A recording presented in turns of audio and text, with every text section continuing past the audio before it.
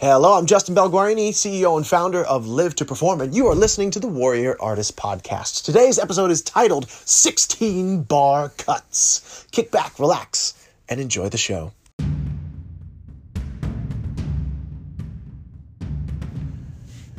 As artists, we work years, decades, sometimes our entire lives honing our craft, trying to become masters. And yet it's all for moments, for a great audition, for a great performance, for a great run in a show. But what happens in between those moments? We are doing battle every single day with ourselves and with the industry and with all the things going on in our lives.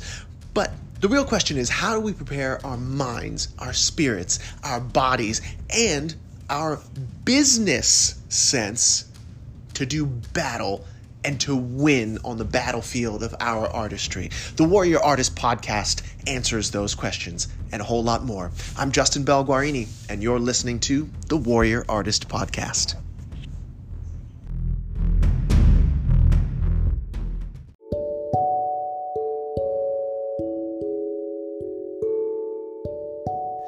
The first time I had to do 16 or 32 bar cut for an audition was for a major show, and it was really, really weird.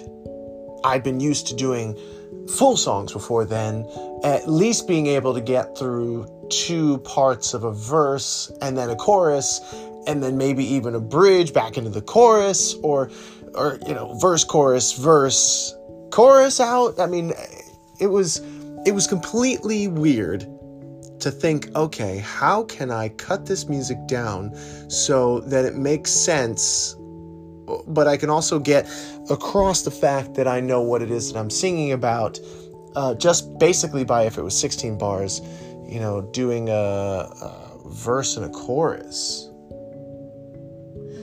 So when I did it, I was literally standing in a chorus line. It was very much like the show. I was standing in the room, and there were about 7 of us all lined up, and we stepped forward and we sang our verse and our chorus, and we stepped back. I even would dare to even say it was an 8-bar cut.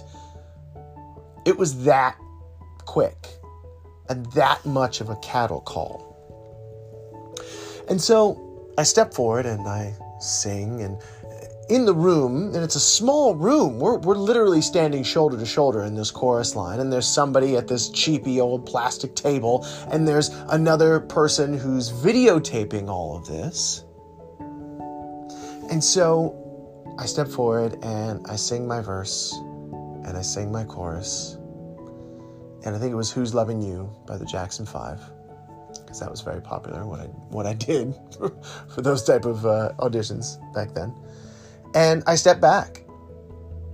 And it is such a strange feeling, because you literally work and you practice for days, weeks.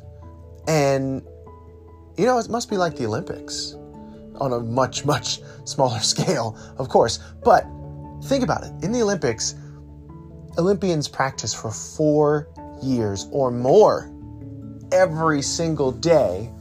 And when it comes to ice skating, for example, you can practice 4 years for 4 minutes on the ice to determine the next 4 years of your life. If you win a medal, then there's all kinds of things that come your way. And if you're smart, you can really parlay that into a lifelong career. Even just not doing the Olympics, the next Olympics. So there it was. I had practiced. I had done it. And fortunately, I was asked to go to the next round. But I've gotten questions here, because people can ask me questions at justin@ilivetoperform.com. That's Justin at ILIVETO perform.com.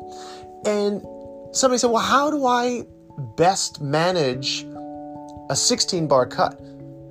And so my response would be, okay, well, you have to look at and study what are appropriate, what is the parameters of a 16 bars or 8 bars. Sometimes you'll only be able to go in and just sing a verse and a chorus rather.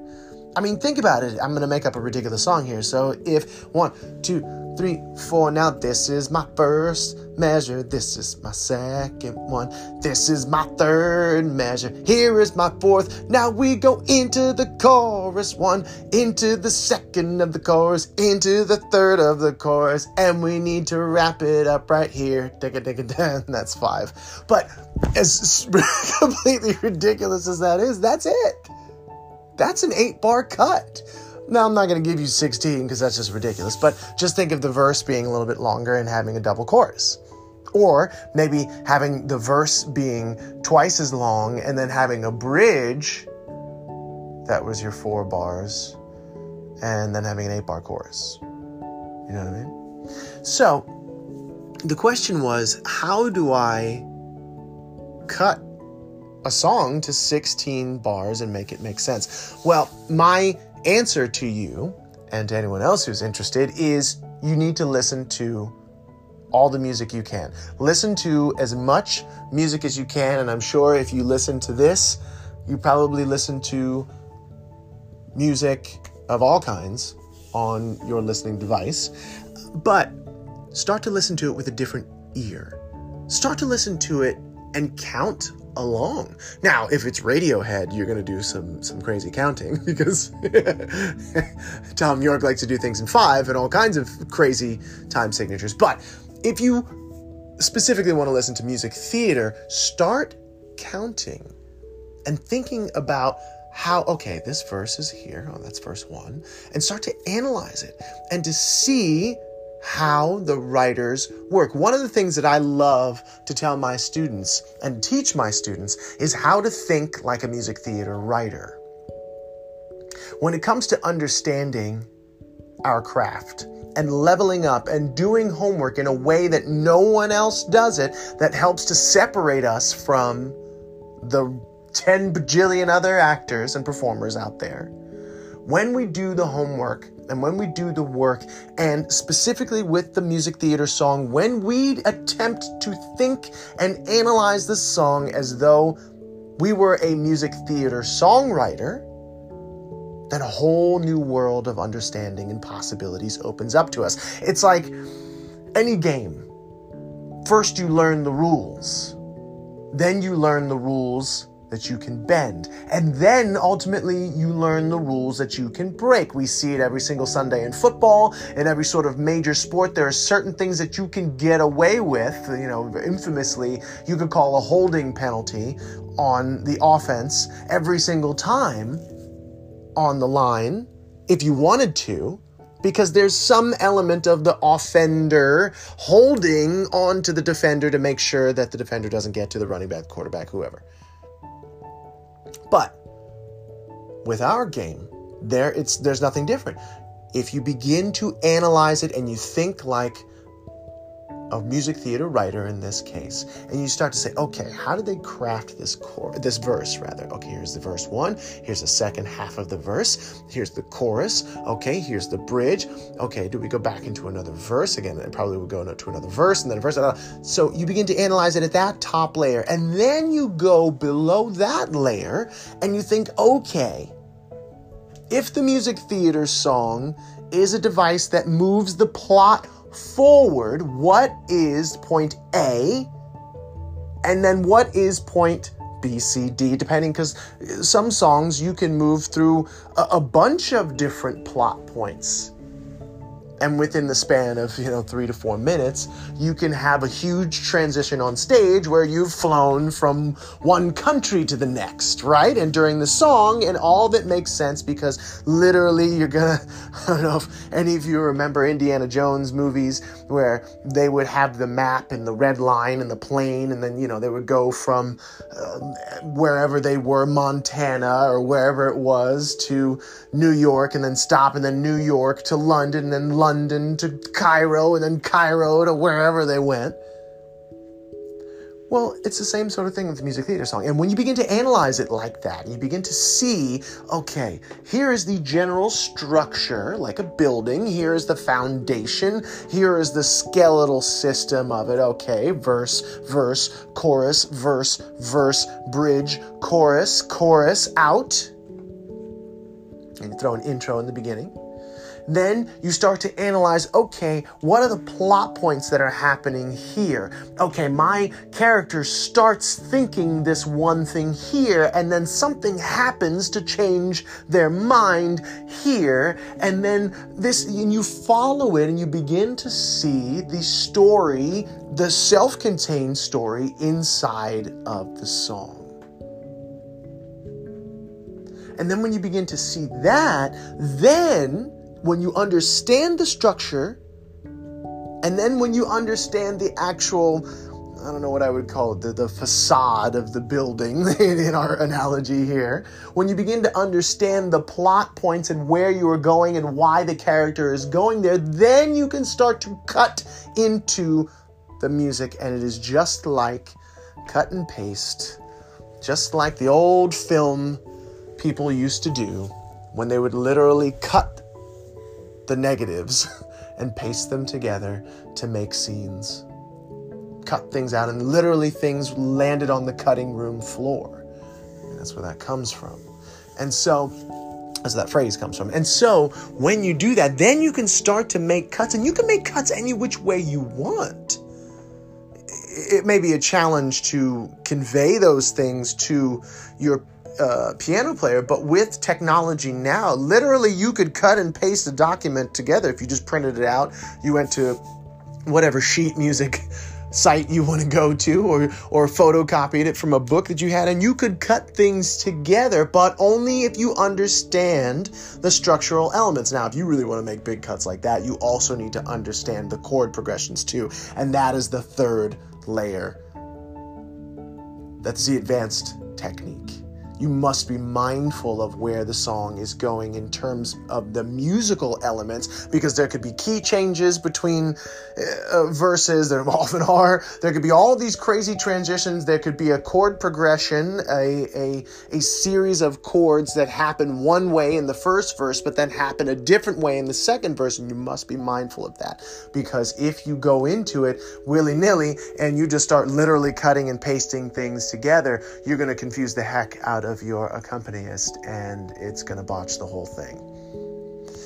But if you just want to make cuts in the progression of the song as it goes, cutting things here and there, it helps to know, again, the song structure and then the actual plot structure. But just double check, and more often than not, the chord changes are written above the music itself. Sometimes they just have the letters. Sometimes they have it, if you want to play on guitar, they show you the tab, for my guitar players out there. And, they don't show you the tab. They actually just show you the actual chords and the fingerings of the chords. But you know what I'm saying. So, if you want to make a 16-bar cut that's effective, that is the way that you do it. And your accompanist will love you. The people you're auditioning for will love you. Oh, and I have one last thing that you have to be aware of. Every good story has a beginning, a middle, and an end. And this goes for just whether you're singing the whole song or whether you're singing an 8-bar, 16-bar, 32-bar cut. You must be aware of the fact that you have to convey, I feel sorry if it's 8 bars, but you can do it. Easier if it's 16, even better if it's 32, the whole song you got it made. But you must convey the beginning, the middle, and the end of the story. And when you are cutting things down, you must be aware, again, when you talk about the plot, you got to be aware of the beginning, the middle, and the end. And if you can come in and you can have a strong beginning, and then you can take us on a journey, or take your auditors on a journey from that place to the next place, smoothly transition us with your acting ability and with your body and with your face and with your voice. And then you can take us to the end where there's a resolution, because isn't there always some sort of resolution? More often than not, I shouldn't say there always is, but there usually is some sort of resolution, because, again, if we remember, one of the reasons why we just don't have a acting scene, or a book scene rather, in there, is because we want to use something different to move the plot forward. And what is a great way to do that with song, right? So the character's got to be going somewhere. If your character ends up emotionally in the same place at the end as they were in the beginning, you got to go back and do it again. Something's not right. Because the whole point of them wanting to cut the song down, or one of the whole points is to make it shorter so that they don't have to go through, huge cattle calls. Casting directors don't have to spend 3 minutes on 300 people. Instead, you can cut that down to about a minute or whatever. You know what I mean? It's just time thing. But also, they want to see if you can deliver a full story, beginning, middle, and end, in 8, 16, 32 bars. And they want to see it quickly. They want to see it efficiently done. So, remember, start listening to music theater songs and count out the bars. Count them out. Just do it. You'll see it. And eventually you'll begin to just feel it. You won't have to count. You'll be like, okay. And you can probably already just feel, here comes the chorus. Oh, here comes the bridge. Okay, the bridge is almost over. Okay, verse is almost done. You just get a feeling, but that feeling is one thing. Being able to articulate that is another. So if you just focus on counting it out and just getting the feel for it, when you need to go make a 16-bar cut, it will be infinitely easier for you. And then if you begin to really analyze the songs that you're listening to as though you were a music theater writer, and okay, here's where they start in the beginning. Okay, this is where they start to change their thoughts, or some event happens that changes their perception, whatever it is, and then, okay, boom, here's the resolution. Oh, maybe they go back to thinking and reminiscing about how things were in the beginning, but then it strengthens their resolve to do something different in the end. You know what I'm saying? Start thinking about your songs that way. Not only will it help you, it's a great acting exercise, but it's really starting to mind map the progression of the plot and the story, and to think like a music theater writer. And then on top of that, if you really want to get technical, start looking at the chord changes and see the different progressions and how they go and how they change or how they don't change. And then lastly, remember that every performance of a song in our audition or in our performing on stage must have a beginning, middle, and an end. Music theater writers write those songs for the express purpose, well, not the only purpose, but one of the express purposes is moving the plot forward. There must be a change in the character from the beginning to the end. And if you've done that, you're doing your job. And you're doing it right. And you're doing it well. All right. That's all I got for you. I'm Justin Belguarini, and you are listening to the Warrior Artist Podcast.